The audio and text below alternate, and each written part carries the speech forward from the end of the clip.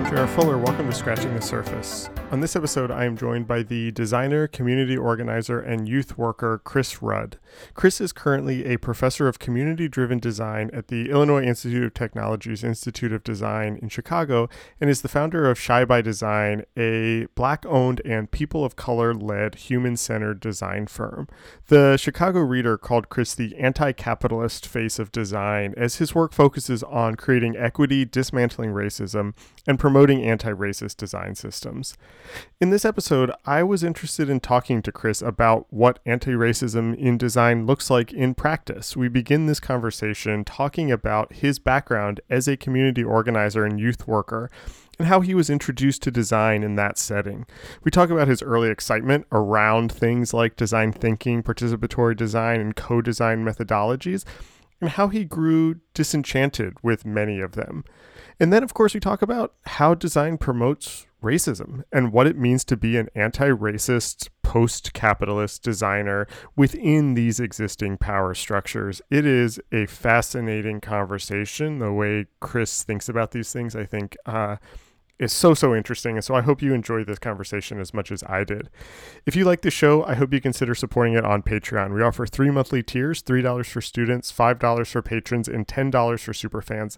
They give you access to all sorts of bonus content like a monthly newsletter, early episodes, full transcripts, and exclusive bonus interviews, all while helping to financially support this show. So if you like Scratching the Surface and you want to see it continue, I hope you consider joining us on Patreon. You can visit patreon.com/surfacepodcast for all the details to sign up and to help support the show. Thank you for listening, and here is my conversation with Chris Rudd.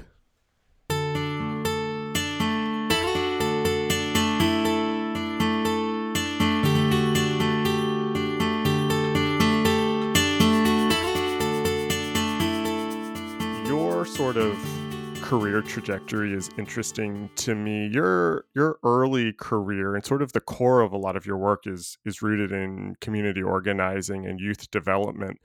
And I'm wondering, if to sort of begin and frame the conversation, if you could talk a little bit about how you got into that line of work, a little bit about, kind of what you were interested in when you were a teenager, kind of what kind of things you were doing, and how community organizing became a central part of your life. Sure.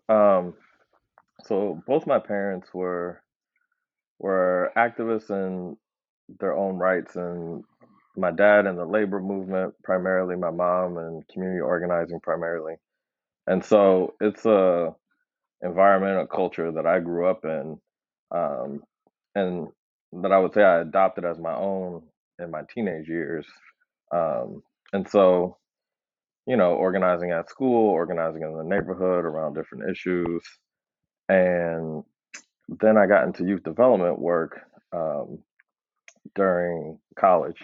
Uh, I took a class on youth development. I didn't know the nonprofit industry was a thing. I thought people just did this organizing because they were supposed to. Right. Um, and so then I took that class and introduced me to the nonprofit world. And so then a friend of mine who was working at a place um, asked me to come in and talk with the young people, and that started my path in youth development. And so can you talk a little bit about what post-college, what were you doing immediately? What kind of work were you involved in with youth development? Sure. So at that time, it was 2010, I want to say. Okay. A kid in Chicago, Darian Albert, had just been murdered by some other young people. He was beat to death. It made national news. It was a big thing. It was really tragic. And so the public school system here decided to start this initiative called Culture of Calm, and a lot of money, a lot of resources to try to help young people who were identified as um, at risk, not just for violence being committed against them, but for them to commit violence. And so they hired an army of folks to um, support these young people. So I started doing that work around violence prevention on the west side of Chicago. And it was a really great experience but it didn't quite fit with my philosophy around violence prevention. That it wasn't just about keeping young people busy. You had to divert their interests and Mm, find them an alternative purpose for their mhm, lives, right? So um, after the funding for that dried up, I ended up going to work at another organization that was more focused on youth empowerment. mhm. And so that's where I got into the juvenile justice world and started focusing on civic tech. And then is that where the sort of design piece of this came in? Because was it there that you developed this app? Right. Was that at that? Okay, could you talk a little bit about that and sort of how this design piece starts to fit into this story? Sure. So I was still quite unaware of design. I think I had been sent to like one or two trainings. I thought it was interesting. I said, "Oh, okay, this is a cool way to try to solve Yeah. issues." And then I was also being introduced to like the civic tech world through Mm, this organization called Smart Chicago, a mentor of mine, Dan O'Neill. And so we started working with the county board president around juvenile justice, and so started to develop, or utilizing these new frameworks that I'm learning about with the young people. And so we started using some design tools. We started using participatory action research methods mm. to really get the young people to understand the issue and develop their own solutions rather than, the adults trying to say, "Oh, here's the problem that you all are going through. Right. Um, let me fix it." Coming from a background where you were not really aware of design, working in these nonprofits, kind of thinking about youth empowerment, when you started seeing these design methodologies, what what were you thinking? Were you like, "Oh," I mean, you said you're like, "Oh, this is cool, this is interesting." Did you see this as a valuable, as a valuable framework in the work that you were doing? Did it sort of immediately make sense to you? Yeah, I mean, you know, whenever you're dealing with an issue, right? You're trying to figure out the best way to solve it. And so, I started learning some of these design frameworks and methods, and I was like, "Oh, that's a much more creative way of Okay, making, okay. bullseye, uh, positioning." I was like, "Oh, that's a much better way of thinking about kind of making decisions than just say, oh, put a star next to, this idea." Got it, yeah. Especially with young people, right? So like how it was a methodology that really allowed young people's creativity to shine rather than what I felt like at the time was my oldness. And I was still young, but I've been trained in a certain way that Mhm, felt really stale. mhm. And so design for me felt like a really awesome way to use creativity to help bring out the creativity of the young people to solve the issues that they were working on. The reason I asked that question, and I'll show my bias here, Hmm. is as somebody who is, very deeply in the design world, sometimes when I hear about uh, things like design for social good or design, for civic engagement, unfortunately, my default is to roll my eyes and think that this is just some sort of like surface level thing that's, vanity project for the designer, or, let's add some like fake creativity to something. And and every time I talk to people who don't come from the design world, and they sort of first encounter these things, more often than not, they don't have that sort of negative reaction that I have. And so I'm asking because I'm kind of curious, you know, with your background, do you think you were seeing things? Do you think you saw value in these systems that maybe that trained designers don't even see? You know what I mean? Yeah, I mean, I think I was enamored in the beginning, and now I've, Yeah, and we'll I, talk about that. We'll talk about that too. for sure. Yeah, I guess I thought about it not as the solution. I thought, it Right, was right, part of the puzzle. right. So, the participatory action research methods far different than not far different. There's some overlap with, just traditional ethnographic research. Like it's a method of ethnographic research, Hmm. but that decenters the designer. Right. Right. So, I was using it as a way to get my young people who were, some of them have been formerly incarcerated, some had not. I had to get them to care about this population. Right. And so, this type of research method made it possible for them to say, "Oh, these are humans who are not bad, right? Things happened. They may have made a decision, but the main thing was that they were caught. It's not that they Mm-hmm. were drastically different than anyone else. Like Mm-hmm. Mm-hmm. as they heard those stories, they said, "Oh shit." Yeah. Um, and it's like, yeah, we've all done something that could have ended us, and landed us in a detention center. Right. Uh, there's a lot of circumstances that keep many of us out.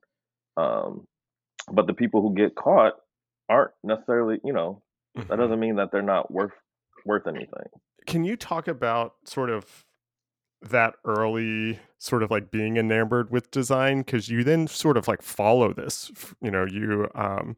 you were a civic innovation fellow at the Stanford D School, which is like, uh sort of best of the best in thinking about design at these types of systems. W- Mhm. how did you start to kind of focus on design as one of the major tools that you would use in this work that you were doing? So I tell people the design world really found me, Mm. um, in the sense that uh, I heard about the Stanford D School. I heard about the Civic Innovation Fellowship Program. I said, "Oh man, I really want to do that." Mm. Um, and then so happened to like meet the director, and he had heard about the app work, and he was like, "We're developing this Civic Innovation Program. Um, we know what we want, and you kind of fit that. You fit that mold. We would love to support your work, and then have you the way that the fellowship program was kind of built was how do you bring in people doing really cool stuff in the world to help push the D school forward, and the D school can help push those those people and their work forward through design." Um, and so, going out there and then really, really actually learning the methods and frameworks.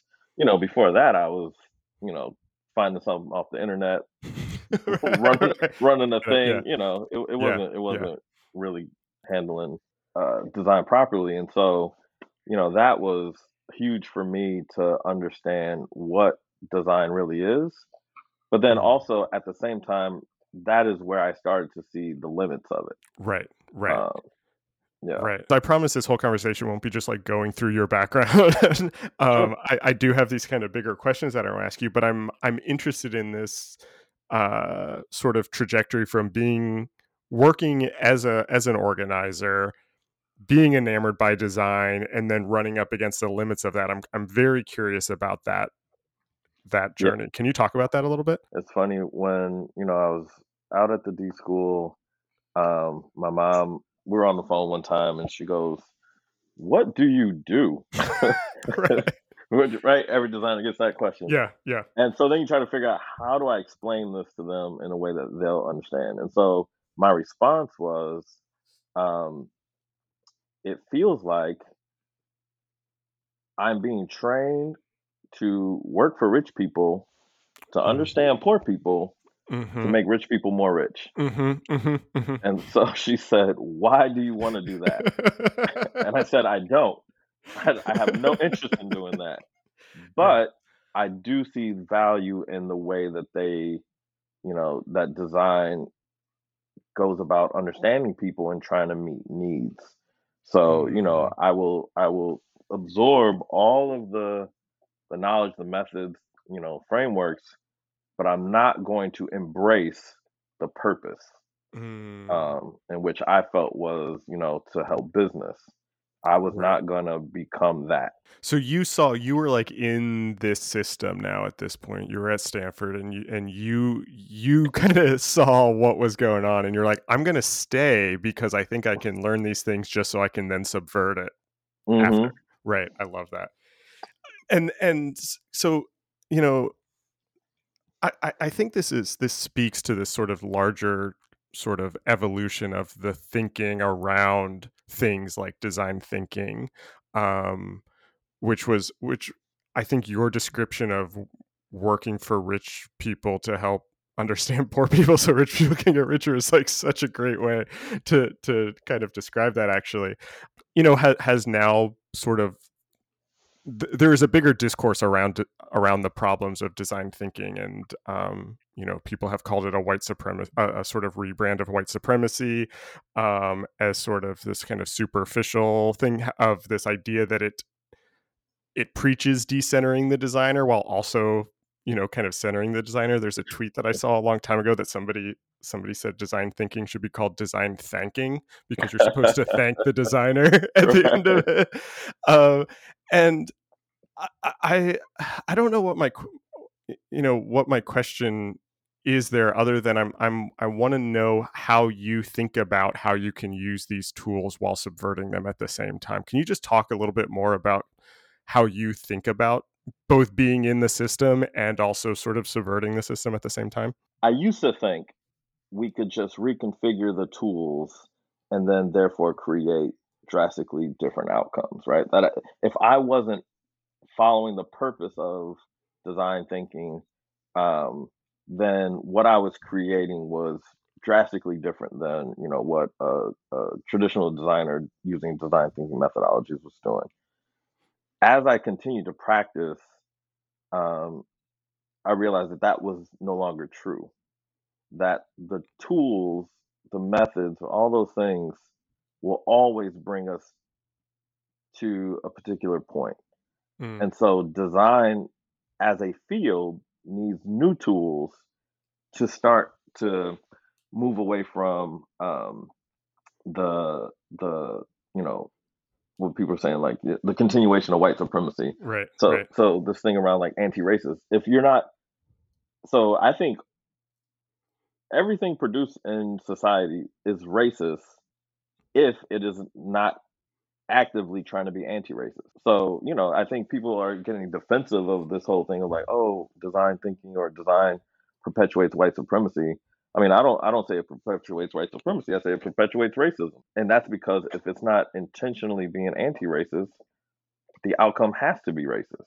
Let me backtrack for a second, and then I want to come back to this idea. But you, for the last couple of years, have been teaching at the Institute of Design at IIT in Chicago, and teaching, just based on everything we've talked about, makes total sense to me that that you would be teaching, and that seems like a space that makes sense. I'm curious how you bring these ideas into the classroom, and how you bring them into an institution like IIT that has a long history of thinking about design. And I'm not asking you to speak negatively about your employer or anything like that, but can you talk a little bit about um, the response when you say things like this in a classroom? So interestingly enough, I think, most students feel, my experience is that they believe it. They not just believe it, they understand it. I totally agree. Do your students come in with a skepticism of design thinking already, do Lots you think? lots of them. Mm, Um, I don't know. Sorry, I don't know about okay. lots actually. There's a good core that come in with skepticism. Mm, There, okay.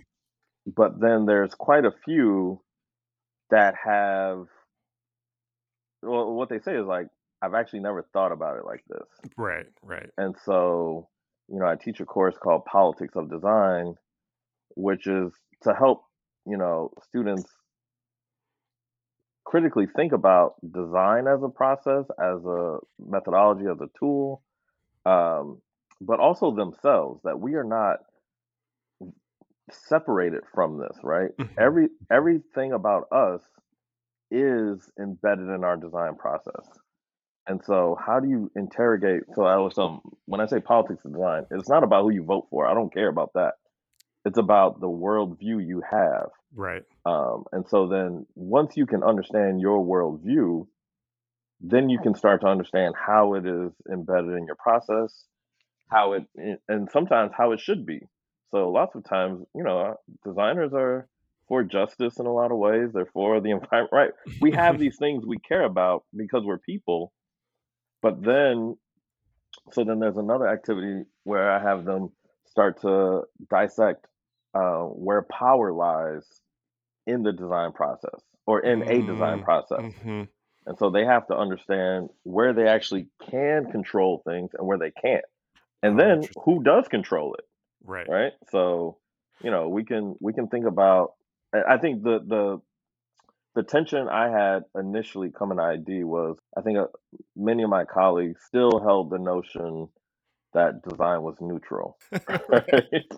Right. Um, so that's been a debate, which has been healthy and good. I think more people are starting to understand Yeah. that it's not, and so I think that was a tension for me when I first arrived. Plus, the history of ideas still is very much focused on business, Right. and how can design serve at the pleasure of business, and that was not my intent. And so I definitely was like, where do I fit in here? Yeah. Yeah. um, yeah, I want to go back to that thing you said about the activity you do where you have your students sort of interrogate power or figure out where power is, where the power lies in the design process, because that was something I was thinking about as I was preparing for this conversation and thinking about you and thinking about the things you've talked about. When I talk about these ideas with my own students, um, they're very much like your students. It sounds like. I mean, they if they haven't thought about it, they are energized by these conversations. A lot of them are aware of design not being neutral, aware of how their ideologies. It's something they get these ideas mm, very quickly. They're progressive. They want to care about the environment and dismantling capitalism. These are all things that they get excited about, and then when it comes to their work, they feel so powerless. mhm. um like, yes, I'm in all these ideas, but I'm like one cog in this. I'm just a designer. And can you talk a little bit about sort of the levels of power and how you kind of think about that and the outcomes of when your students do this, of sort of at different levels of the design process, how you can start to inject um you know levels of change, whether that's anti-racism, anti-capitalism, whatever. Sure. So, I think the main revelation that they have when they finish the assignment. So we actually did it last week, Mm. and that we had our critique and everyone was sharing. And the main thing that students always see is as much as these processes say that they are human centered, user centered, right? When Yeah. you diagram it, that is the one group that is always missing each and every time. And so, I tell them, I said, the purpose of the diagram is to show you what is there, but it also shows you what's not. Hmm. And so they're always like, that's so crazy. It's like, Yeah. yep. Yeah. um, but then they start to see the thing that I tell them is that um, when we think about power, I think people tend to think about it as this kind of abstract thing that exists outside of any control. Mm. That you either have it or you don't, and that's just the way it is in that dynamic. But um, what I have them do is start to map out what gives them power in each point of the process, right? Whoever has power, you tell me, and then what are the mechanisms that enable them to have that power? And that's where we as designers have control. Right. Can we start to redesign those mechanisms in a way that distributes power? So, can you talk about this specifically in something like co-design, which I've heard you talk about before, and you described it as manipulative, and that you want to like move past this idea of co-design, which I, agree with 100%. And I think I think a lot of these things about talking about like co-design or participatory design, they do have this sort of uh, veneer of human centeredness. But then it's interesting to hear that your students sort of reveal this in these diagrams. How how does this change the position of the designer to truly do collaborative design, for example? um, both using their power but also distributing power to others at the same time. How do you kind of think about that, or how does that sort of play into practice? Yeah, so I think, co-design is the best approach we have right now to redistribute power. The the main critique is, I think, a lot of traditional co-design is about just a workshop here and there, which is Yeah, really like a feedback loop, right? right. We created this thing. What do you think? Oh, you want to add a feature to it? Cool. Um, but the essence of the thing is what we created, which is in the interest of the client. Um, and so, I also run a firm called Shy by Design, where I always say we practice radical co-design, which part of the model is we hire the end users to join the team from the very beginning. Mm, And so they're no longer touch points along the process. They are strictly embedded, deeply embedded throughout the project. And then, so then it's how you give them more power really around decision making. So, I try to teach this at ID as well as, um, with the co-design class that I teach, we try to do projects in that way so they can start to understand, um, you know, the PowerPoints that designers have, right, which are typically they're lent to us from the client. Um, and so how do we take that power and then give it to the co-designers? And so that can come in the form of, creating the interview protocol, synthesis, the recommendation, the concept, right? Giving them the power to develop those and have the final say. It's not to say that we're not involved, um, because I think, I hear it from our co-designers all the time that, this is a new thing that they're learning and they find value in it. So, that facilitator piece comes into play. I think it's also a good tool for us or for the field to try to diversify. Um, so, when we hire these folks, at least 50% after each project say they want to go into design. oh Uh, wow.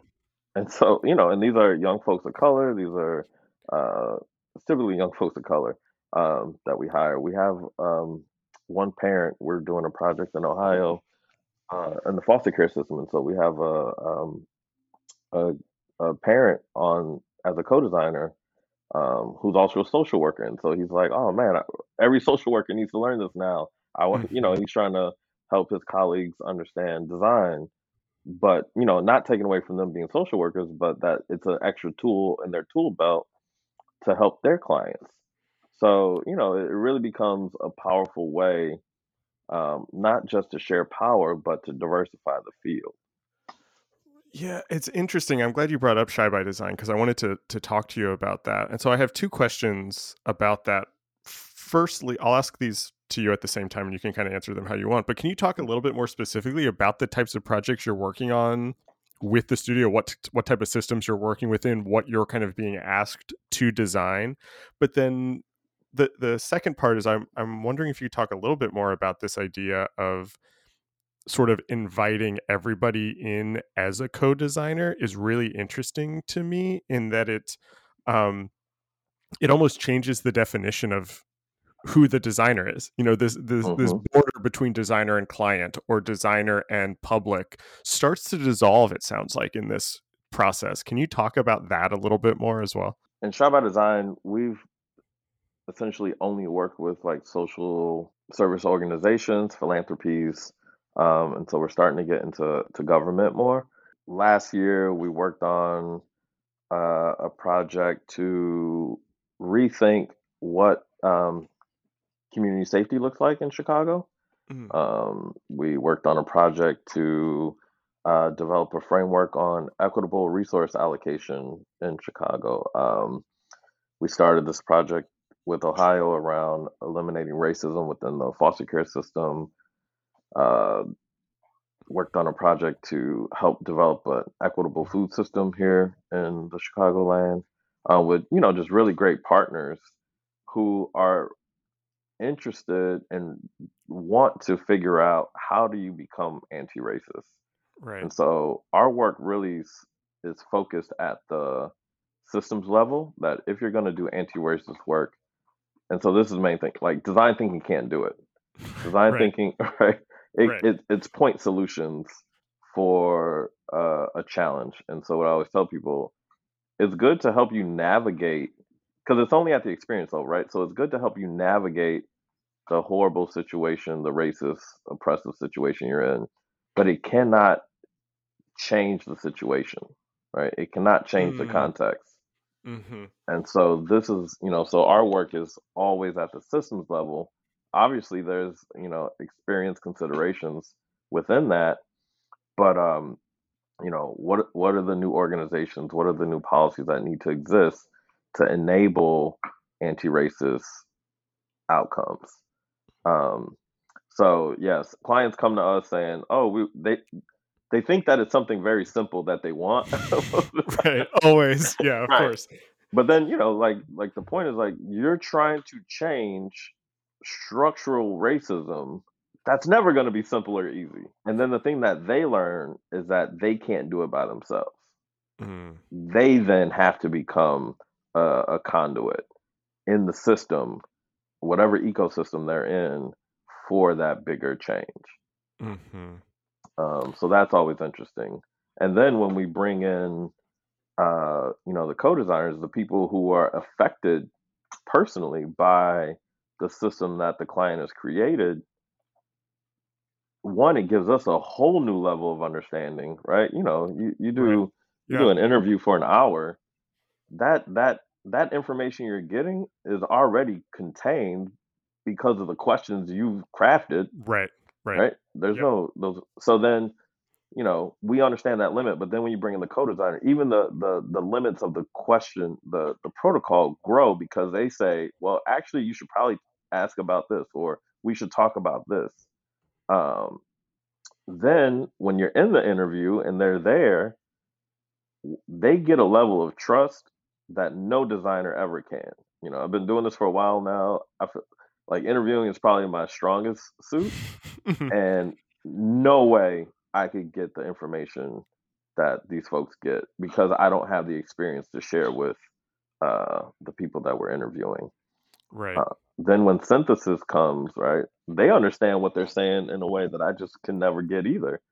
Um, so it definitely changes the power dynamic. It changes the outcome, um, because it's just so much better. I have a question that I'm not totally sure how to ask to be honest. Because I understand what you're saying about sort of the system level, and if you're going to tackle anti-racism in design or produce anti-racist design, that there's all these kind of levels that you have to, kind of hit. And I teach primarily graphic designers. Every now and then I'll have like an industrial designer in a class, but it's mostly graphic designers. So they're dealing with apps and websites and signage and branding, Mhm. and often the way sort of design is talked about in those contexts are, you make something more inclusive by having photos that show a diversity of people, whether that's race, age, ability, that sort of thing, or it's kind of being aware of cultural differences. What do colors represent for different culture? What's that like? What language are you using? That sort of thing. And all of those are good. I don't mean to say that those are not good things, but those are also very kind of surface level. And I'm curious if you can talk about how, what what you think anti-racist design looks like. I don't mean looks like aesthetically, but Mhm. how do you kind of see that living in the world, especially for somebody like a graphic designer who's often working at a sort of higher systems level than sort of deep cultural, entrenchment systems level. Do you know what I mean? Yeah. No, I mean, I think all those things are important, but the so then the next piece is, where are they placed? I think a lot of organizations think the diverse representation should be placed where the diversity is. And so then therefore you already see diversity really means black and brown, right? Mm. It's not even Mhm. about diversity. It's really about the segregation.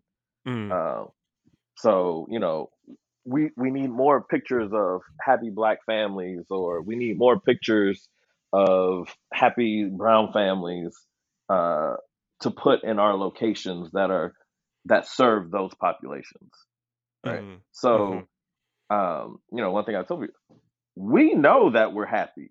I don't need to see a picture of that. I have family photos to prove that. The people who need to see that are the folks who don't know that that's true. Right, that's what I was gonna say, or it's to go for the white people to see so they can feel good about it, or something like that. Right. Yeah. So it's like, okay, it's good that you have that, but don't just put it in places where people already know that that's true, right? How are Right. you flooding other communities with those images? I think your point is spot on, that it's never just going to be imagery. It has to be a collection of things, right?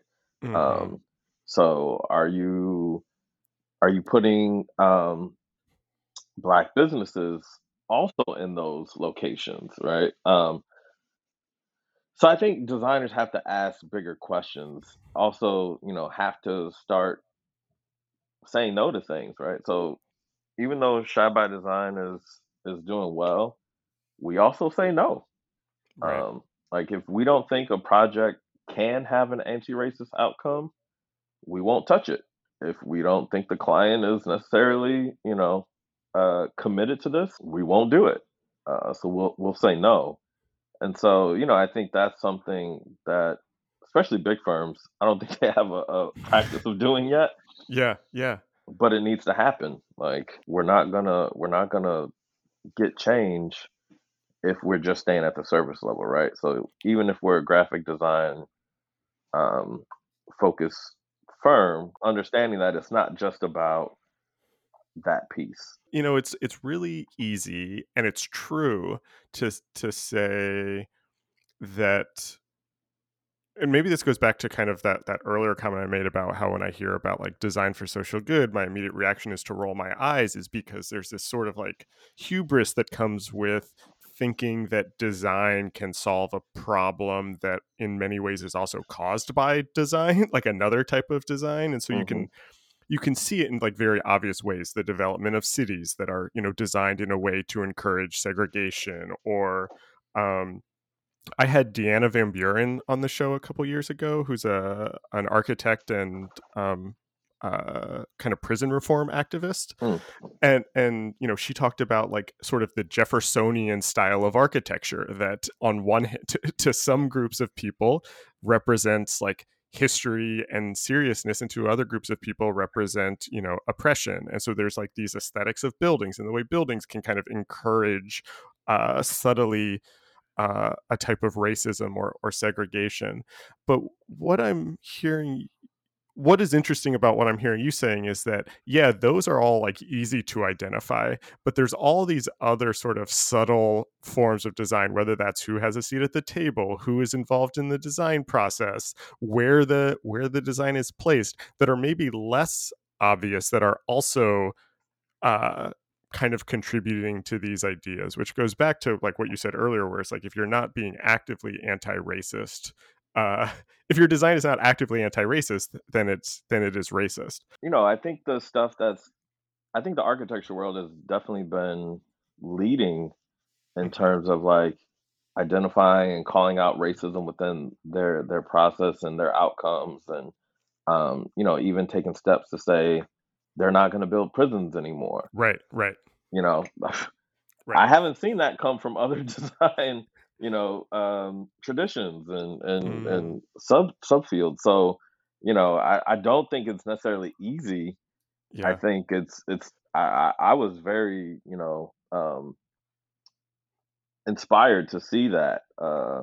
But I think they also understand that it's the built environment that then affects the lived environment. And so all of these other fields, right? The visuals, the business development, uh, the service, all these different subsets of design now have to go through the same thing.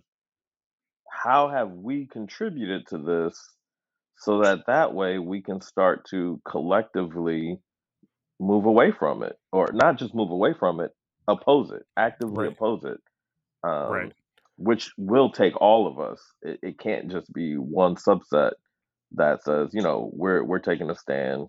We all have to do it in a particular way. You mentioned earlier that when you started at ID, a lot of the, kind of school was still really focused on business and how design can kind of serve business.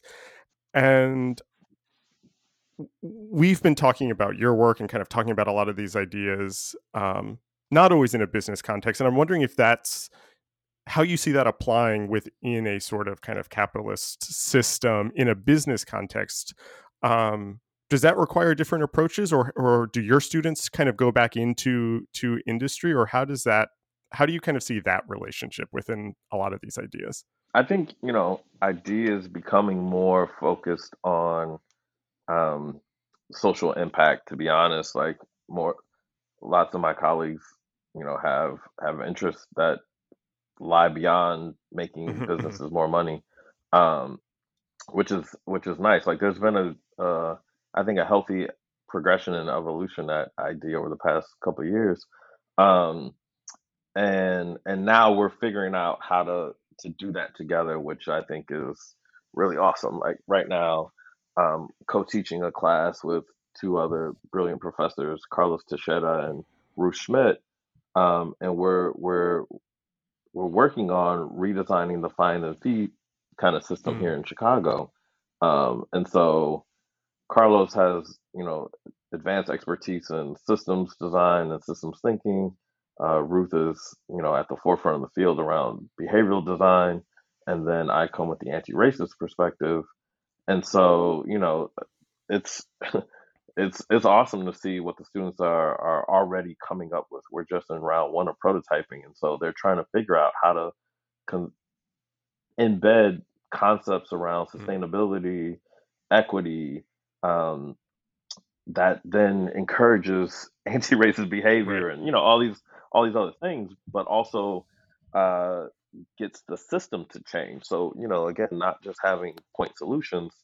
Um, so, I think as a school, we're figuring out quickly now how to collaboratively move forward a more impactful agenda. There's still pieces that say, okay, a business could make money off of this. Okay, we're not going to get past that right now. We're in capitalism, so that's the other thing I tell students. I don't agree that design ruined the world, but I also don't agree that it'll Yes. save the world. Yeah. Um, right. So, you know, we have to work within the paradigm that we're in, but how do we also use our talents to support the change that will have to come from the broader population? And so, can we create features in technology or in services or in objects that enable society to act more Mm. anti-racist? And so that's what I push my students to think about and create. Yeah, can we design for post-capitalism? I don't think so, but I think we can design ways in which to help us get past capitalism. I love that. Let me ask you the last question that I use to end all of these interviews. I'm curious what you're reading right now. I feel like I buy so many books now. Yeah, Um, you and me both. yeah, people are just out here writing good stuff. But I feel like I keep going back to particular readings over and over. Um, So, a couple great books. Fatal Invention by Mm, Dorothy Roberts. It's about, it's called How Science, Politics, and Big Business Recreate Race in the mm. 21st Century. Um, Race After Technology. I always come back to that. Ruha Benjamin. Um, and then the one that I'm starting new is The Sum of Us, which is all about how racism affects all of society, not just folks of color. And I think that's a critical piece that we all have to understand. Right? As long as there's racism and inequality for people of color, white people are not going to live the lives that they could. Right, for lots of right, reasons. So, yeah, we get it worse, but that means you're not getting what you right, should right. either. Hence the opioid epidemic, right? Like, Well, that's a good way to to wrap this up. Uh, I feel like all my interviews wrap up on a positive note, right? Opioid epidemic, boom. And yeah, we'll I see don't you know. I next don't know time. what else to say now. Chris, I think you're doing important work. I am a fan, and it was really great to kind of talk to you about all these ideas. Thanks for being on the show. Oh, no problem. Thanks for having me. This episode was recorded on February 4th, 2022. Our theme music is by Andy Borgasani. We're on Twitter and Instagram at Surface Podcast. You can support the show on Patreon and find previous episodes wherever you get your podcasts and at scratchingthesurface.fm. Thanks for listening.